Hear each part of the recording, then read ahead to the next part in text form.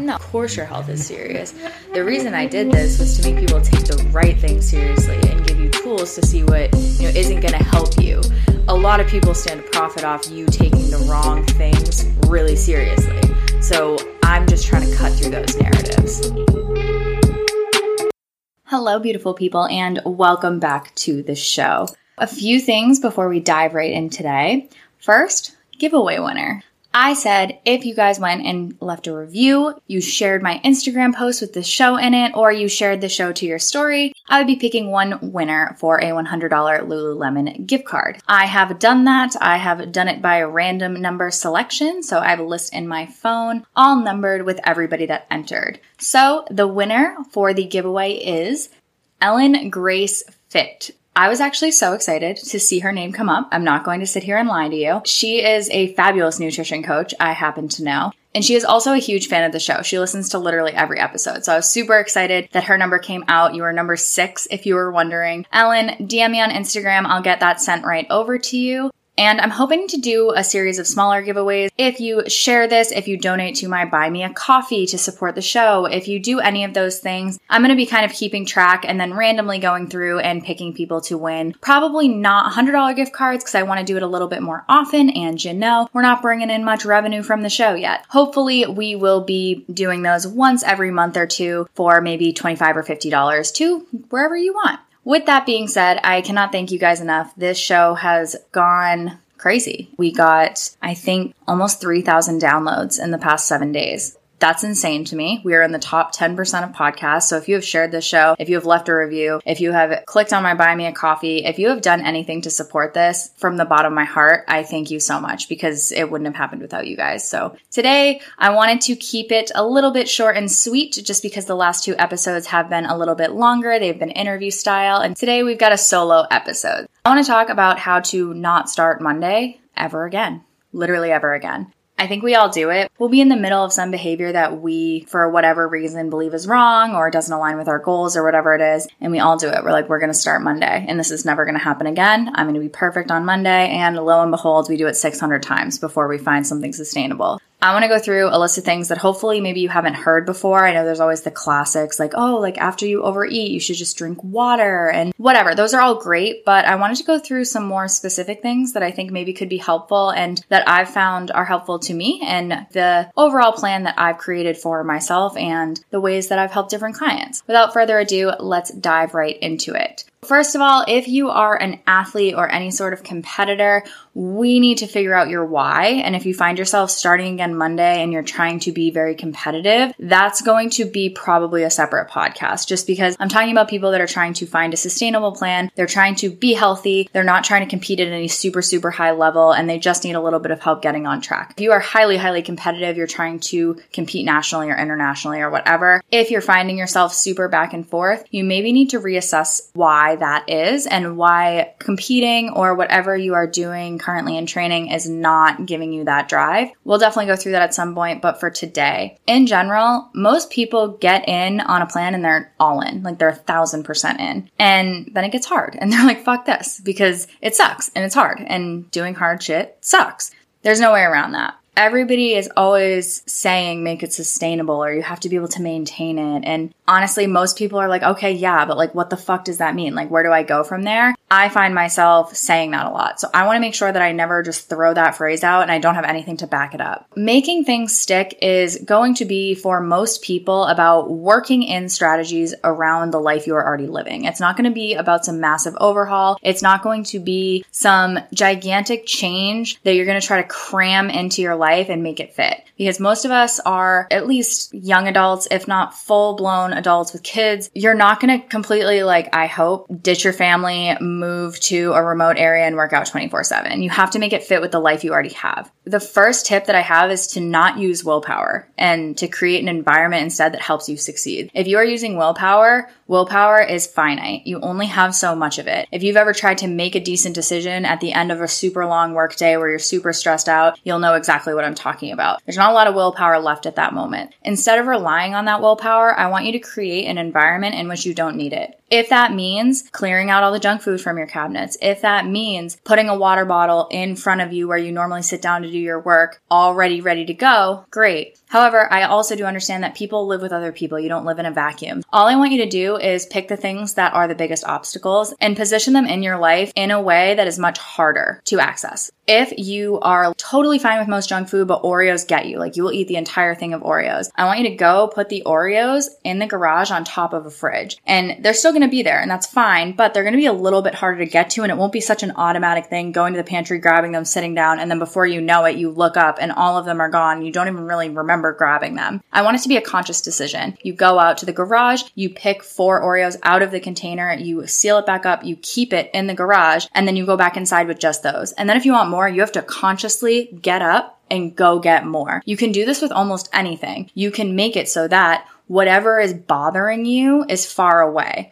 If you react poorly to dairy, maybe you only buy enough for the person in your house that eats dairy. So you know that if you're consuming that, you're kind of taking away from them and what they normally eat. You can kind of incorporate psychology into this and just how we normally react to things. If I'm totally fine with dairy, but Rob doesn't do well with dairy, and I buy a little bit of milk, he's probably not going to drink that because he knows like that's what I drink. And if I buy a gigantic thing of it, it's easier for him to kind of be like, oh yeah, it's fine. It doesn't really matter what it is. Just kind of make sure that you're not making bad decisions super accessible and the default option in your life. The next thing I want to talk about is eating more meals and less snacks. And I want to caveat this with this will not work for everybody. There are people that do really well just grazing all day, and that's how they'll live their whole life. They can make that sustainable. They pick the right things. However, I find most often when people are super back and forth with dieting that they use snacking as an in-between route to meals instead of snacking a little bit more strategically. If you are kind of at the beginning of your journey and you don't really know where to start, this is a great place. Eating more meals and eating less snacks. So that means if you get hungry and it's time to eat,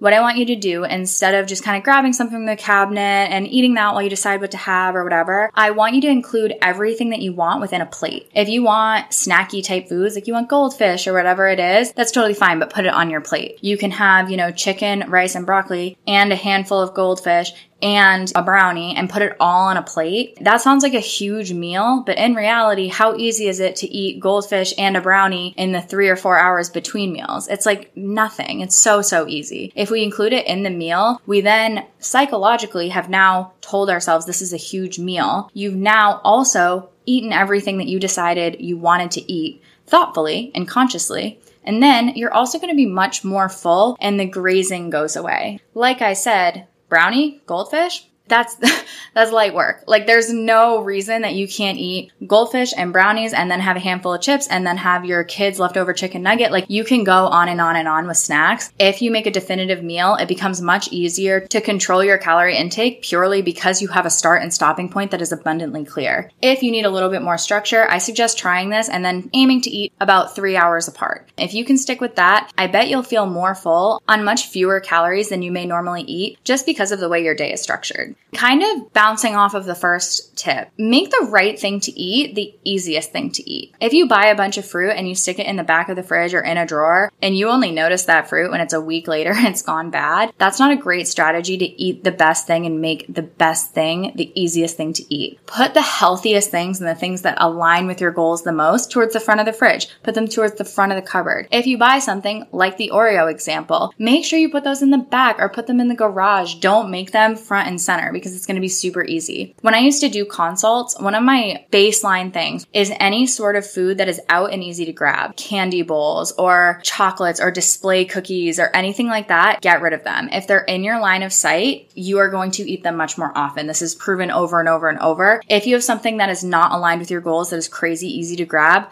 make sure that that's one of the first things that you correct. Put it in the back of the cabinet, whatever you need to do. You'll kind of notice that a lot of these things just go along with decision making. Like how easy is it to make the right decision? And if you have not read Atomic Habits, I highly suggest it. It's one of the best books to structure your life in a way that makes sense for what you actually want. Because you are structuring your life in a way that makes sense for what you want, you are going to have less decision fatigue. And what decision fatigue is you make hundreds of thousands of decisions every day. You make a decision of where to put your pen down. You make a decision to get up and go to the bathroom. You make a decision to do every single thing you do. Decision fatigue is a real thing. So by the time we've made 400 million decisions and it's 9 p.m. and you're a little bit hungry, your decision fatigue is you're tanked, right? You're done. You're going to go grab the Ben & Jerry's and hope for the best because you don't care at that point. You're exhausted. We want to make less decisions. With that, we want to make less hard decisions. This means plugging all your food into MyFitnessPal the day before. Then if something changes, you're like, oh shit, I'm out of rice. I plugged in rice. Like just switch it out for something that's similar. Like, okay, now you're eating potato. It's not the end of the world. But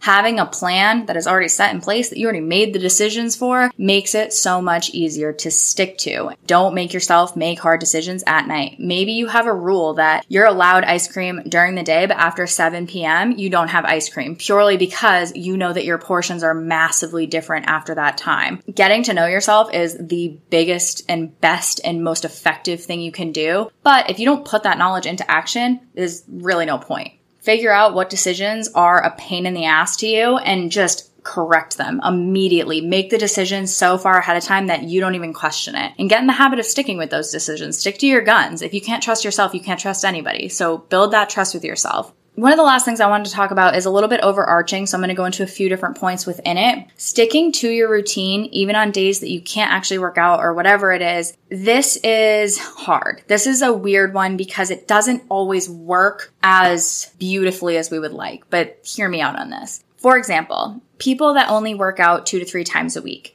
That part of their day is not routine, right? Because most days they are not doing that.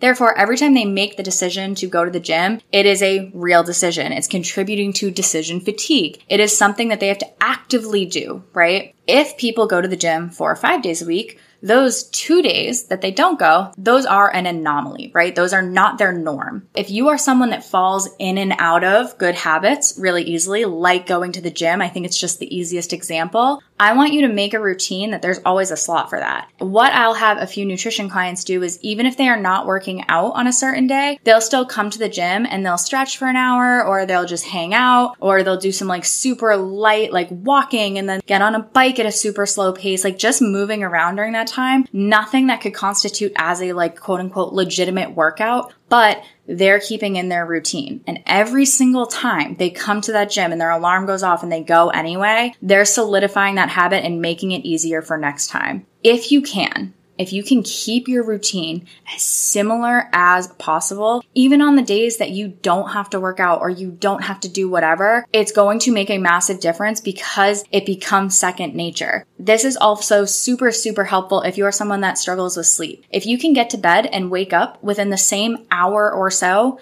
every single day, so between 7 and 8 in the morning and between 9 and 10 at night, every single night, your body learns these things and it learns that, okay, around 9-ish, all of a sudden, you're going to start to feel a lot more tired, really naturally. I always explain this with the bathroom analogies. Like, you can be totally fine. You kind of have to pee. And then all of a sudden you get within like a foot of a bathroom and like you have no ability to hold it anymore. That is because your brain associates that room with having to go to the bathroom. If you associate walking to the kitchen at 7 p.m. with eating a tub of ice cream, the more times you do that over and over and over, the more this habit is going to be solidified. And we want to make sure that every single time we take an action, we are voting for the right habit. Every single vote counts. Every single time you get up when your alarm goes off. Every single time you don't go and eat that ice cream. Every single time you make the correct decision for you is a vote. And you're gonna solidify that habit. It's going to be much easier the following time. The kind of overall arching theme of this entire podcast is you really shouldn't have to start. And I know that sounds stupid because you do have to start, right? You should never really have to start again. Because every time you start again, you're telling yourself that none of your efforts counted. And that's not true. As long as you don't fully give up, like you decide you are never ever going to take a singular step towards your health and fitness goals ever again, that's the only way to fail. There's no failing if you fall off for a weekend. You're not off the bandwagon. There's no bandwagon. You're just trying. Every single time you make a decision that's a little bit better than you maybe normally would have, that counts. And just because all of a sudden it's Friday and then you made a not so great decision after that doesn't mean that that decision didn't count. If you need to think of it numerically, I think that can help.